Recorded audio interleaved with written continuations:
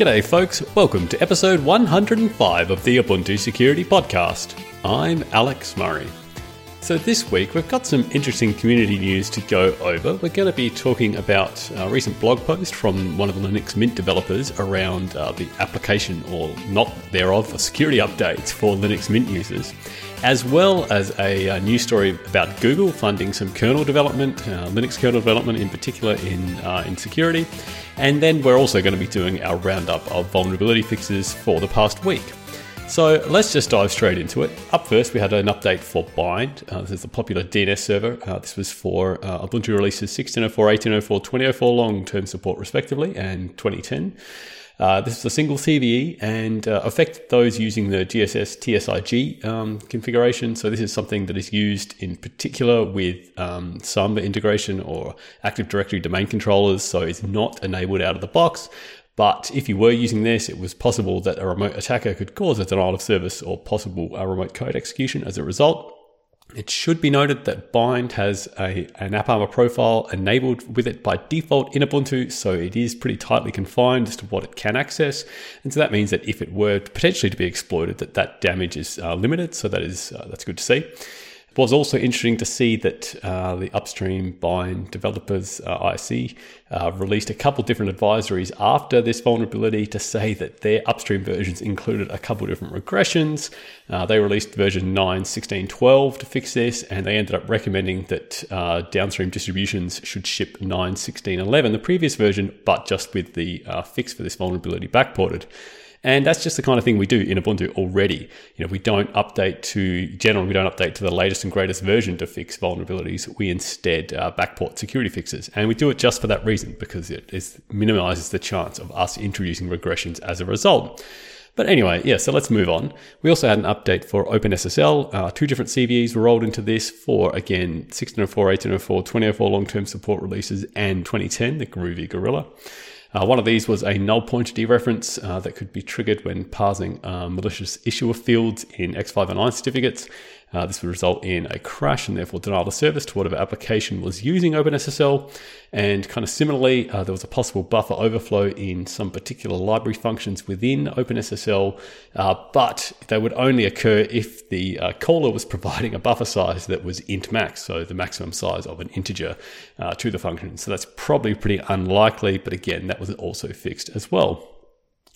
Similarly, we had an update for OpenSSL in our extended security maintenance releases. So that is 12.04 and 14.04 extended security maintenance. One of these was, again, that null pointer dereference that I mentioned previously. But there was also another null pointer dereference that was fixed in this, and that was for a vulnerability that I mentioned back in episode 100 that, again, happened during certificate parsing, but this was in the EDI party names field of the certificates. So they were both fixed for extended security maintenance customers. An update was done for WebKit GTK as well. A single CVE here was a use after free in audio handling. So it's the kind of thing that could be triggered by a malicious web page. Therefore could get possible code execution on your local machine. There was an update as well for Jackson. This is a JSON processor for Java, and in particular allows to map JSON attributes to Java objects. And flaws in the deserialization of different JSON was enabling that various classes could be mapped to the resulting input, and therefore could allow a possible remote code execution attack as a result. So the fix to this was just to make sure that those certain classes were denied from being mapped to. There was also a fix for an XML external entity include issue that could have resulted in remote code execution as well there for Jackson. So that has been fixed for 16.04 long-term support. An update for Apache Shiro, two different CVEs here for 18.04 and 20.04 long-term support users. Both of these were possible authentication bypass issues when using Spring Dynamic controllers.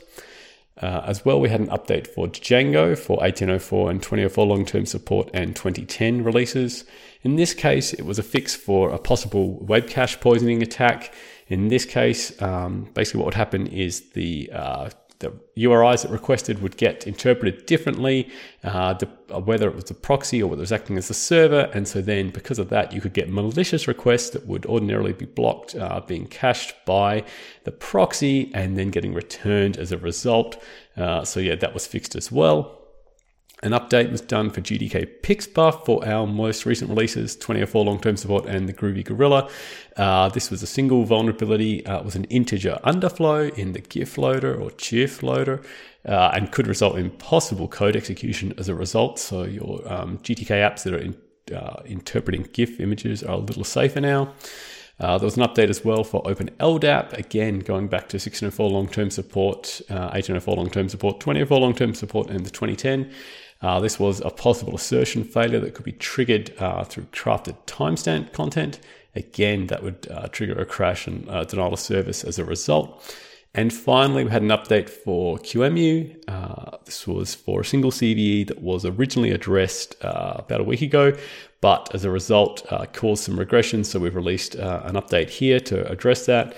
In particular, when that vulnerability was fixed, we backported a bunch of different patches, but a few were missed in particular as to how RISC-V emulation was done. And so that could cause possible crashes as a result. And so that's now been fixed to add those missing patches. So if you are emulating RISC-V, you are a little bit more stable now as a result. And that is it for this week in Security Update. That was a bit of a whirlwind tour. Up next, I wanted to talk about a couple different, Linux security articles that I've seen lately. In particular, the first one was about Linux Mint, and they've recently put out a blog post urging their users to install security updates, which is a bit strange because this is the kind of thing that I think people should obviously just be doing anyway and should actually be happening automatically for them. Security updates are the kind of thing that I think you shouldn't have to think to install. They should just already be there. Security shouldn't be an optional feature. It should be an integral part of the product that you're offering. And so this blog post was picked up by ZDNet and the Register and others. It was by one of the lead developers, Clement Lefebvre. And again, it was discussing how they've been observing that users aren't installing security updates. And so they have a bunch of different metrics around this, but it's interesting to kind of look back at the history of Linux Mint.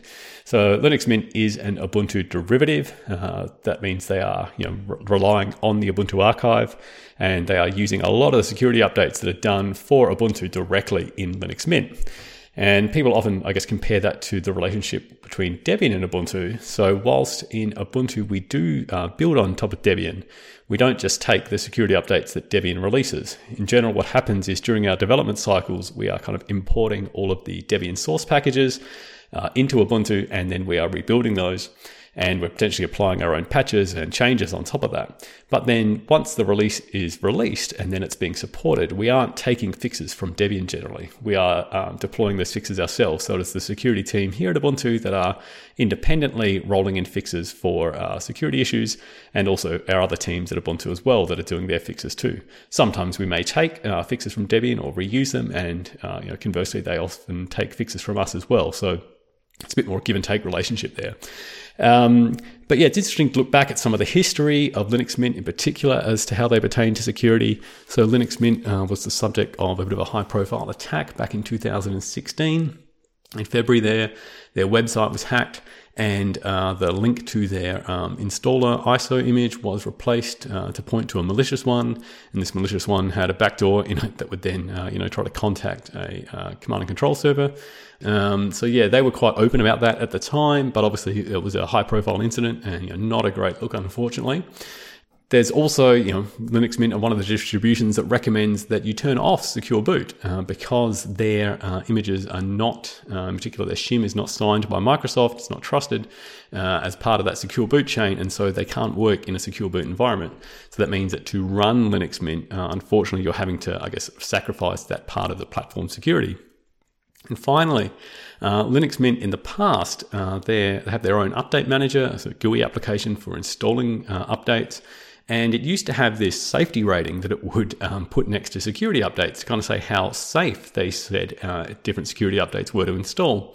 And this wasn't done on, say, observing that when you installed a particular security update that some number of users would get a regression or anything like that. It was done solely on the fact that, say, a kernel update could potentially be risky because, if the kernel update goes wrong, it stops your machine from booting. Whereas if, say, a GUI app that you've installed gets an update, that's not so bad. And so it there was no real kind of science there as to how they rated what one was more safe or not. And it wasn't really a measure of how safe that particular update was. It was more around how they perceived, the safety of your system on making any change to that package.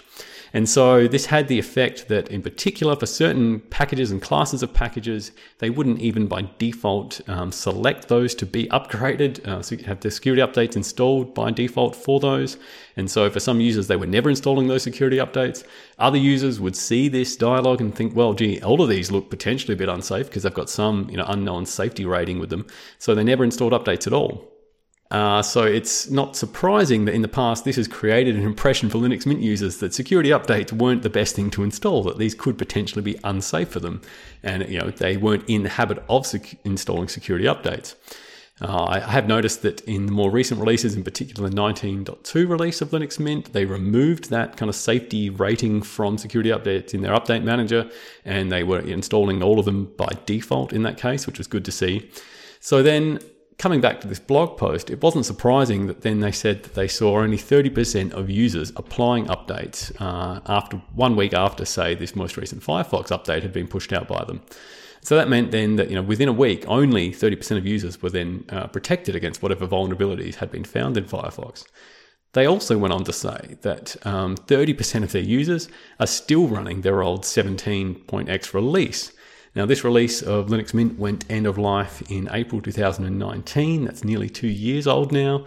This is based on the Ubuntu 14.04 release, which has reached the end of standard support and is now in extended security maintenance. So given that, they have this kind of culture of not applying updates and potentially lots of users running older unsupported releases, I can understand why they put this blog post out. And it is really good to see this. It's good to see that they are now advocating that users should be installing security updates, that they shouldn't be wary of them, and that, they should be moving on from these older non-supported releases. I did notice in there, actually, it was interesting, they talked about kind of security updates are safe, and one way that they said that they help in this is that they enable the use of Timeshift by default. Now, Timeshift is an application in the Universe section of the Ubuntu repository, and it's very similar to Apple's Time Machine, so that if you're a Mac OS user, you're familiar with that, and it does sort of these seamless backups of your whole machine behind the scenes, and so Timeshift provides something similar for Linux. It has in the past had a few security vulnerabilities in it itself, unfortunately, but it does allow you to do kind of whole system backups and that kind of thing, which is good to see. So it's interesting that they kind of advocate the use of that as well as obviously installing security updates. And I guess that's done so that if, say, there was a security update for the kernel or something like that, that then unfortunately made your machine unbootable, you would be able to roll back using Timeshift as a result. It was also interesting to see in this blog post too that they talked about the fact that for these older users, or for these users on these older releases, still like 17.x that aren't supported anymore, they decided to push an emergency release update of Firefox to upgrade it from the old 66 version that they had there to the 78 ESR version, so the kind of long-term supported version of Firefox from Mozilla. This is interesting because obviously it does give those users now some protection, but it does sort of remove the impetus for those users to have to upgrade their Mint release from 17.x to something more recent that is actually properly supported, because they've now gone kind of supported them just a little bit in the interim. I think I would have liked to have seen them more strongly say, look, you really just need to upgrade your whole install here, because obviously there are many other applications that aren't getting security updates on that old 17.x release, and those users are still vulnerable. So anyone that's listening to this that is running an old version of Linux Mint or even an old version of Ubuntu, I urge you to upgrade. And if you're not installing security updates, obviously I urge that you should be doing that. And in particular, the use of unattended upgrades in Ubuntu is a great feature to do that behind the scenes for you. All right. So the other thing I wanted to talk about this week briefly was an article from the Linux Foundation about a couple of different engineers from Google to work exclusively on security in the Linux kernel. And so this is Gustavo Silva and Nathan Chancellor. So both of these actually have been already doing security work while at Google on the kernel. In particular, Nathan has been working on the Clang LLVM backend for the kernel so that you can compile the kernel with Clang. This is great work to see because obviously Clang is a separate toolchain has some other different static analysis features and the like in it, and does enable detection of different classes of bugs and the like in the kernel, which that's always cool to see. Having just a monoculture of GCC isn't always the best. So that is, as I say, great work to see that. And the work there that he's doing is looking at triaging and fixing bugs that are found through Clang and LLVM, and setting up continuous integration systems as well to be using that against the kernel. So that's cool. The other thing, as I say, was Gustavo Silva, again, has already been doing work on the kernel, and in particular through the KSPP project. He's always one of the more high-profile committers to the kernel through all the different parts of code that work touches. So he's done work in the past on the use of variable length arrays in the kernel to, again, be able to allow the compilers to detect various bug classes that may get introduced and the like too. So that's cool to see that obviously Google are funding this kind of more critical infrastructure work, and particularly in relation to security is always great to see, because that's something that we can benefit from in Ubuntu as well. Future kernel updates and kernel releases that implement these features and close off these bug classes and the like is always the kind of stuff that we like to be seeing, and being able to ship in Ubuntu is a great feature for our users too. So thanks Google in particular for funding this work. That's great to see. All right, so that takes us to the end of this week's episode. As usual, if you want to get in contact with the team to kind of talk about anything that you've heard about in this week's episode or otherwise Ubuntu security related, feel free to email us at security@ubuntu.com. If you want a more live chat, you can reach us in the Ubuntu Hardened channel on the Freenode IRC network. There is the security section on discourse.ubuntu.com if you want to come and create a topic and discuss that there too. And finally, if you want to hit us up on Twitter, we are at Ubuntu_sec there as well. Okay, so thanks everyone for listening again for another week. It has been great to do this all again for you. I'll be back again next week, but remember, until then, keep calm because we've got your back, and I'll speak to you soon. Bye.